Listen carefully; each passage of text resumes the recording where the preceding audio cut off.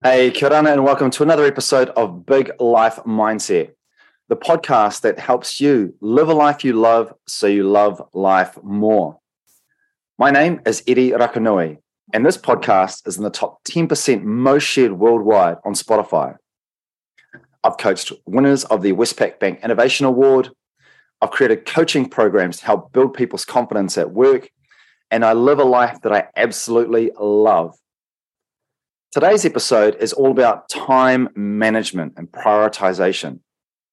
Now, if you're one of these people that constantly feels like you're busy, but you're not actually getting anywhere, then you probably are busy and not actually getting anywhere. So what I'm going to do is I'm going to share a few of the tips that I use, a few of the hacks that I use to ensure that whenever somebody says, hey, how's your day going? I'm not just saying I'm busy. I'm able to say I'm being productive. And that's what we're looking for. All right, stay tuned, and here we go.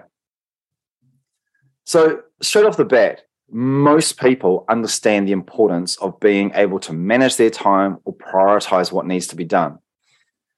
I find the challenge for people, though, isn't in that knowledge. It's in how you do it.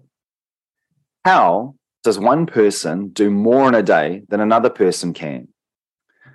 Why do some people always feel like they've just got so much time up their sleeves, whereas you find it really difficult to do anything? All right, so one of the very first things you're going to want to do to help manage this is to have a planner.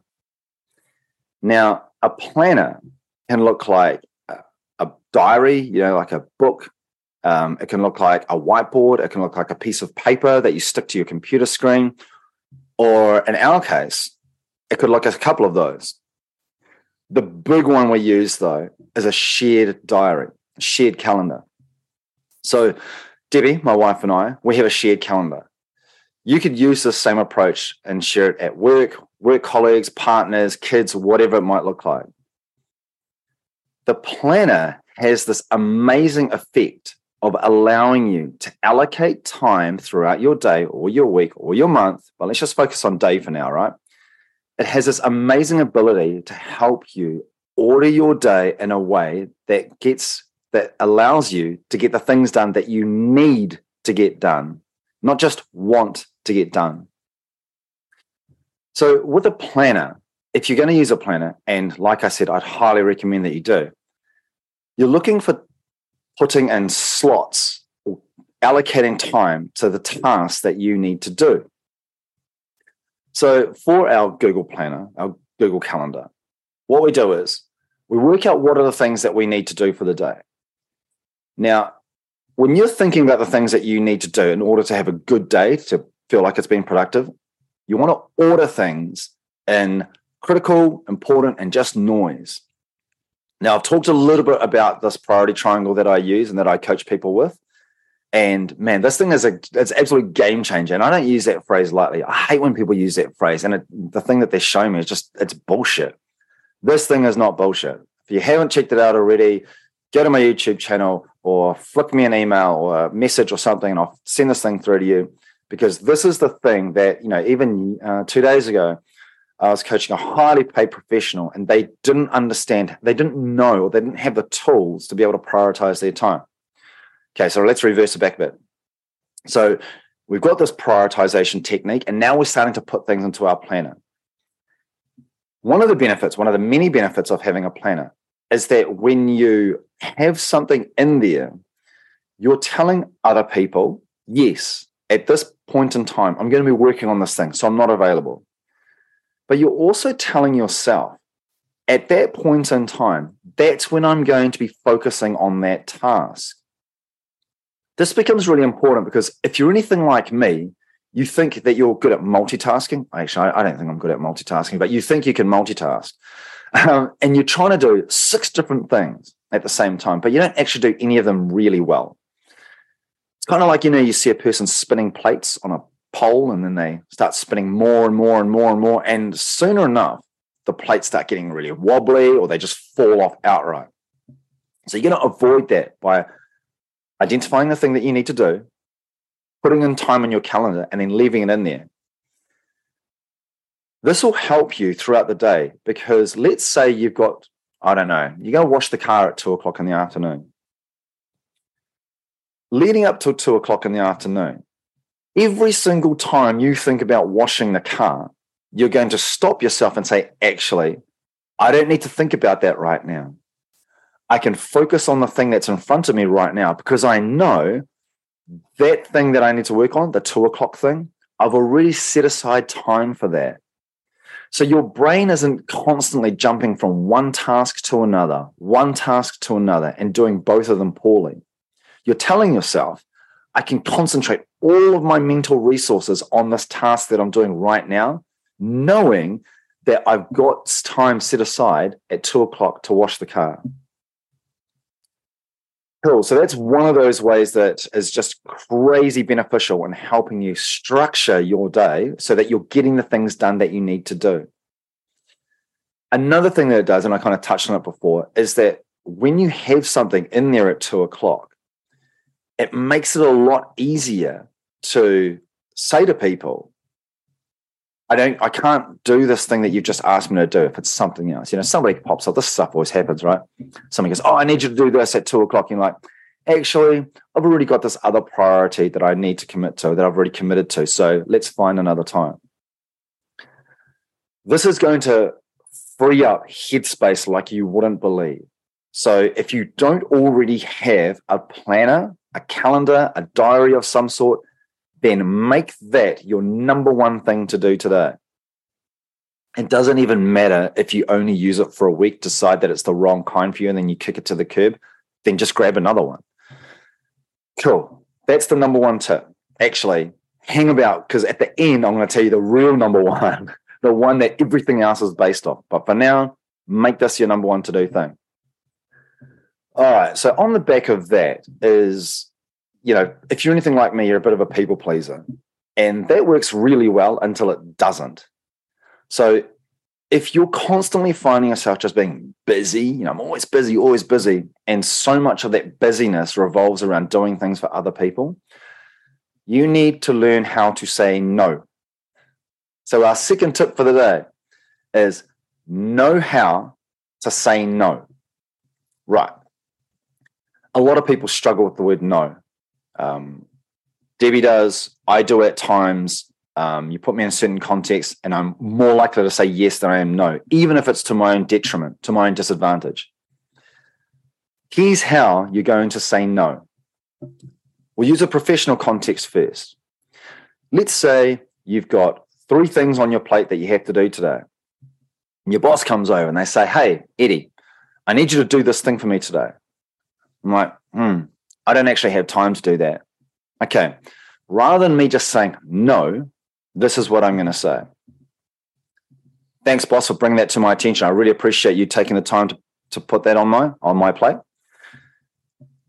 I've actually got 3 other priorities that I need to address in order for us to have success in this goal that we've already identified.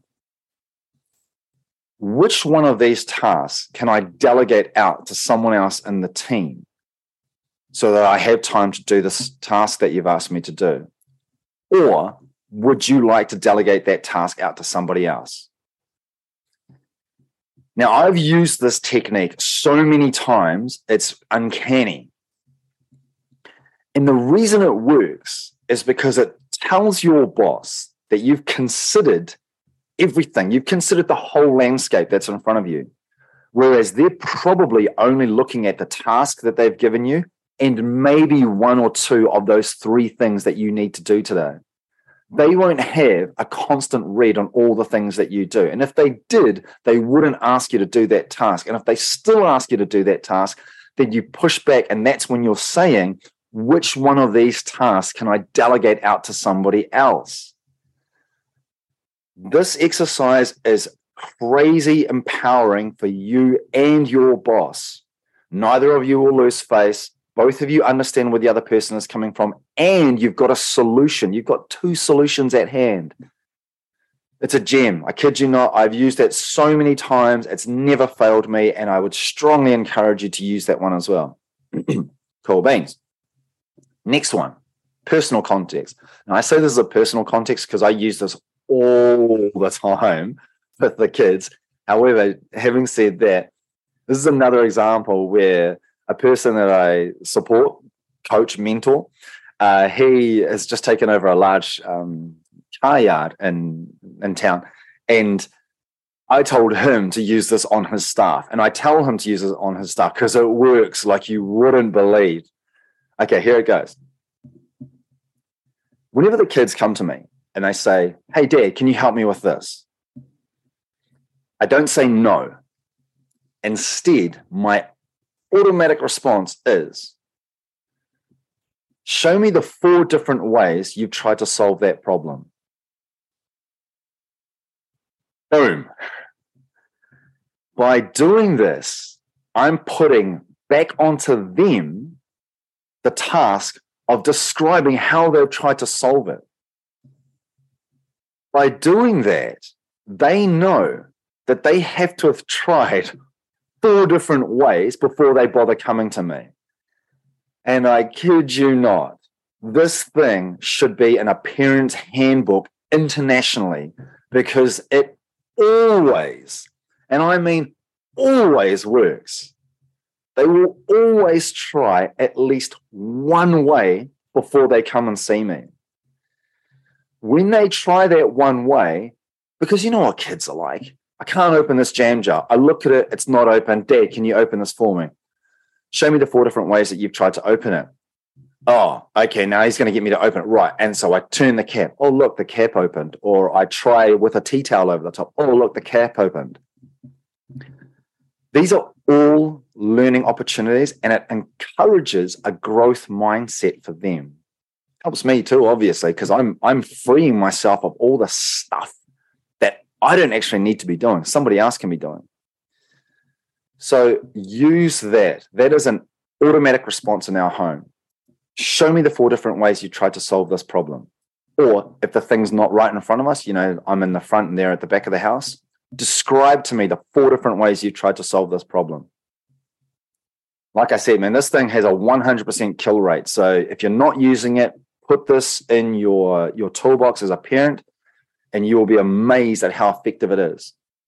Now, for those of you who are thinking, and as we often do, oh man, I'll just do this thing. I'll just do this quick thing once, and then I won't need to worry about it. It's gone. It's out of the way. Yes, you have just won that minuscule victory. Pat yourself on the back, take the progress and the success where you can. What you've done, though, is you've reinforced to that child that anytime they have a problem, they can come to you first without trying to solve it. Now, that might be okay once or twice, but when you're doing that 35 times a day, that is not good use of your time. That is terrible use of your time.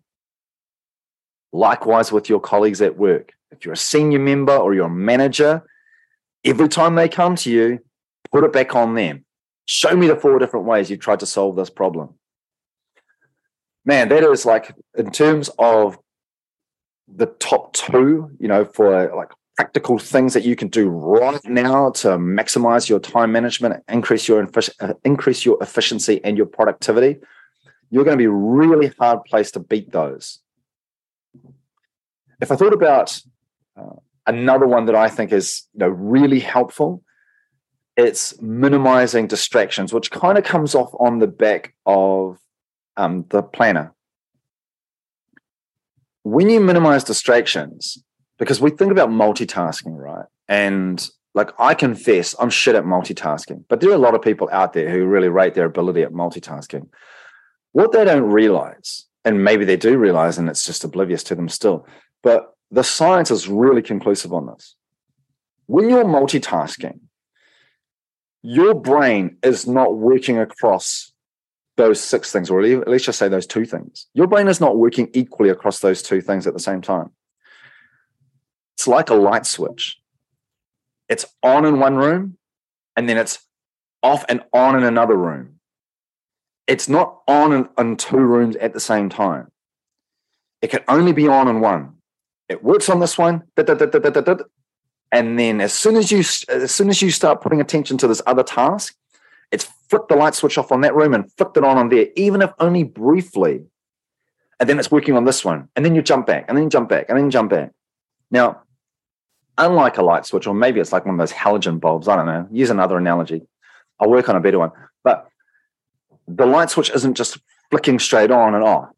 It needs to power up again to get you to the point that you were operating at before you changed tasks.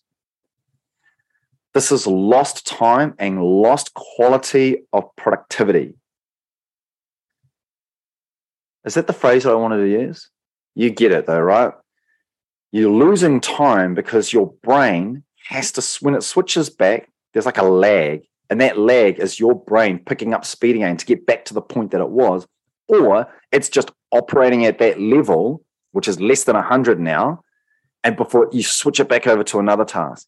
So you're basically robbing yourself of all that brain processing power by jumping tasks. My advice to you is rule out any distractions. The way you do that is if you're operating on a laptop and you've got all those tabs open, close all those tabs, or just close the whole window and start a fresh one.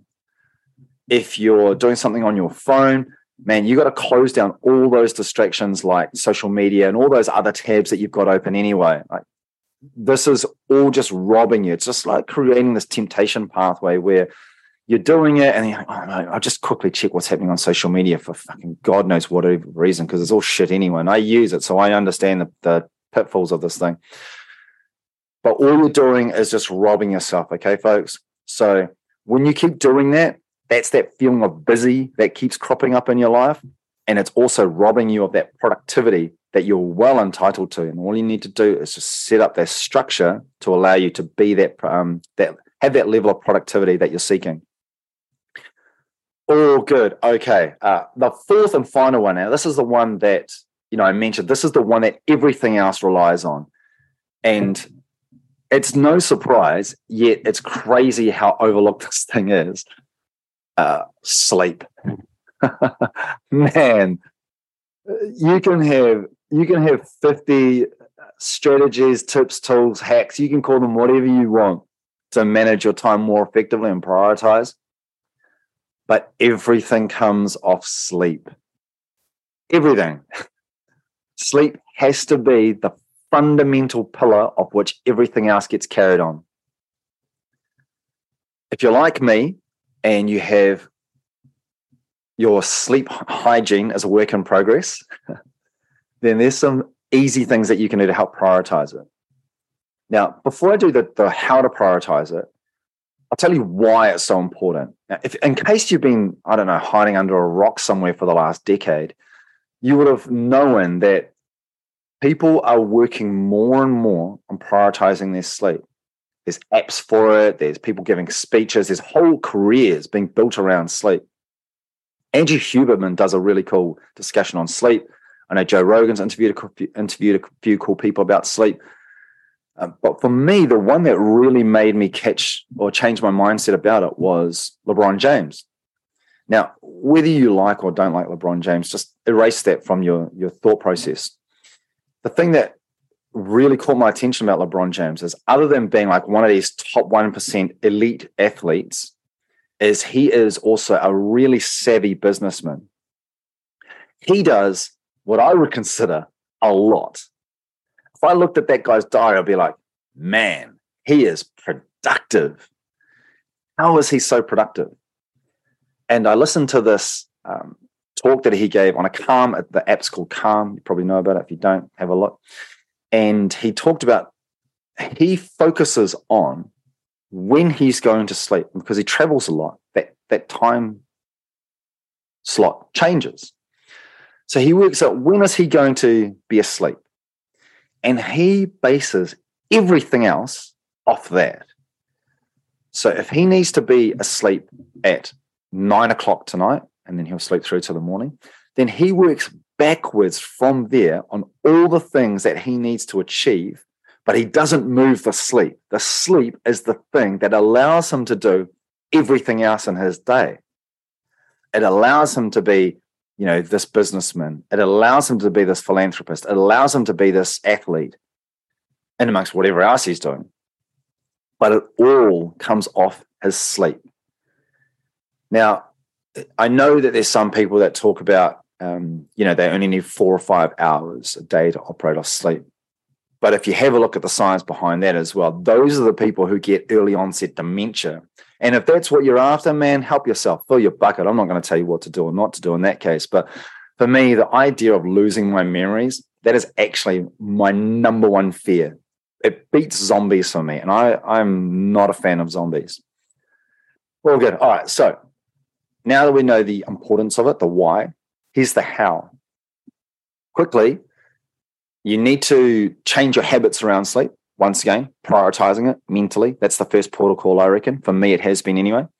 And then it comes down to the hygiene. So, I've mentioned that I've stopped drinking for a year, and this is partly the reason, the sleep. In fact, the sleep is a significant reason. But as I've also talked about, I have a vision this year to be a global phenomenon in helping people to love life more.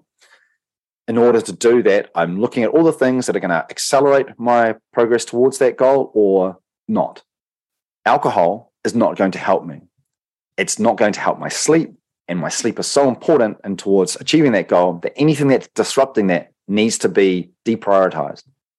So alcohol's been kicked to the curb. Watching the phone in bed, and this is a tough one because Debbie and I like to watch. That's kind of our time. Pardon me. Especially in a house, we've got 4 kids, my mum, all week we've had a hitchhiker staying with us. We've had other people's kids hanging out with us. This weekend, I've got, 6 more people staying at our house. So it's busy. Our house is fucking busy, bro. Anyway, so I need to work out ways to spend time with Debbie, and that's one of them. Plus, we have this program that we've been watching relentlessly called Yellowstone. And if you're a fan of Yellowstone, man, heart goes out to you, man. I love that program, but I digress. So we have to turn the phone off at a certain time. We have to stop watching Yellowstone at a certain time. And that time is about 9 o'clock, 9:30 at the latest, but that's really pushing it for us. It has to be at that time because I can't do that thing anymore where I'm watching my screen and then I switch it off because I'm just exhausted, and then I expect to go to sleep 2 seconds after I've switched the screen off and have a good quality sleep. It's not really how our bodies are designed, unfortunately. So the phone needs to get switched off at least half an hour before I expect to close my eyes and go to sleep. Because that phone is a narcotic, right? I mean, we've all passed this point of denial now. Like, our phones are a drug. And that drug is just pumping my brain with endorphins. Like, I'm loving what I'm seeing here, and I can't keep my eyes open enough. So that really does contribute to my sleep hygiene. There's other things like not being too hot in bed, going to bed at a consistent time, not eating, 2 to 3 hours before I go to bed, those kind of things. So if you're looking at the number one way to increase your time management and your efficiency and your productivity, sleep is the number one. Those other ones are hot second, third, fourth, but sleep. Prioritize your sleep, my friends, and, the world is your oyster. Such a cheesy phrase, though. I don't even know what that means. I love oysters. Once again, I digress. All good. That is some time management in a nutshell. Keep an eye on my YouTube channel because I'm just about to publish an episode where I talk about 11 time management tools, tips, hacks, and strategies to help you be more efficient and more productive.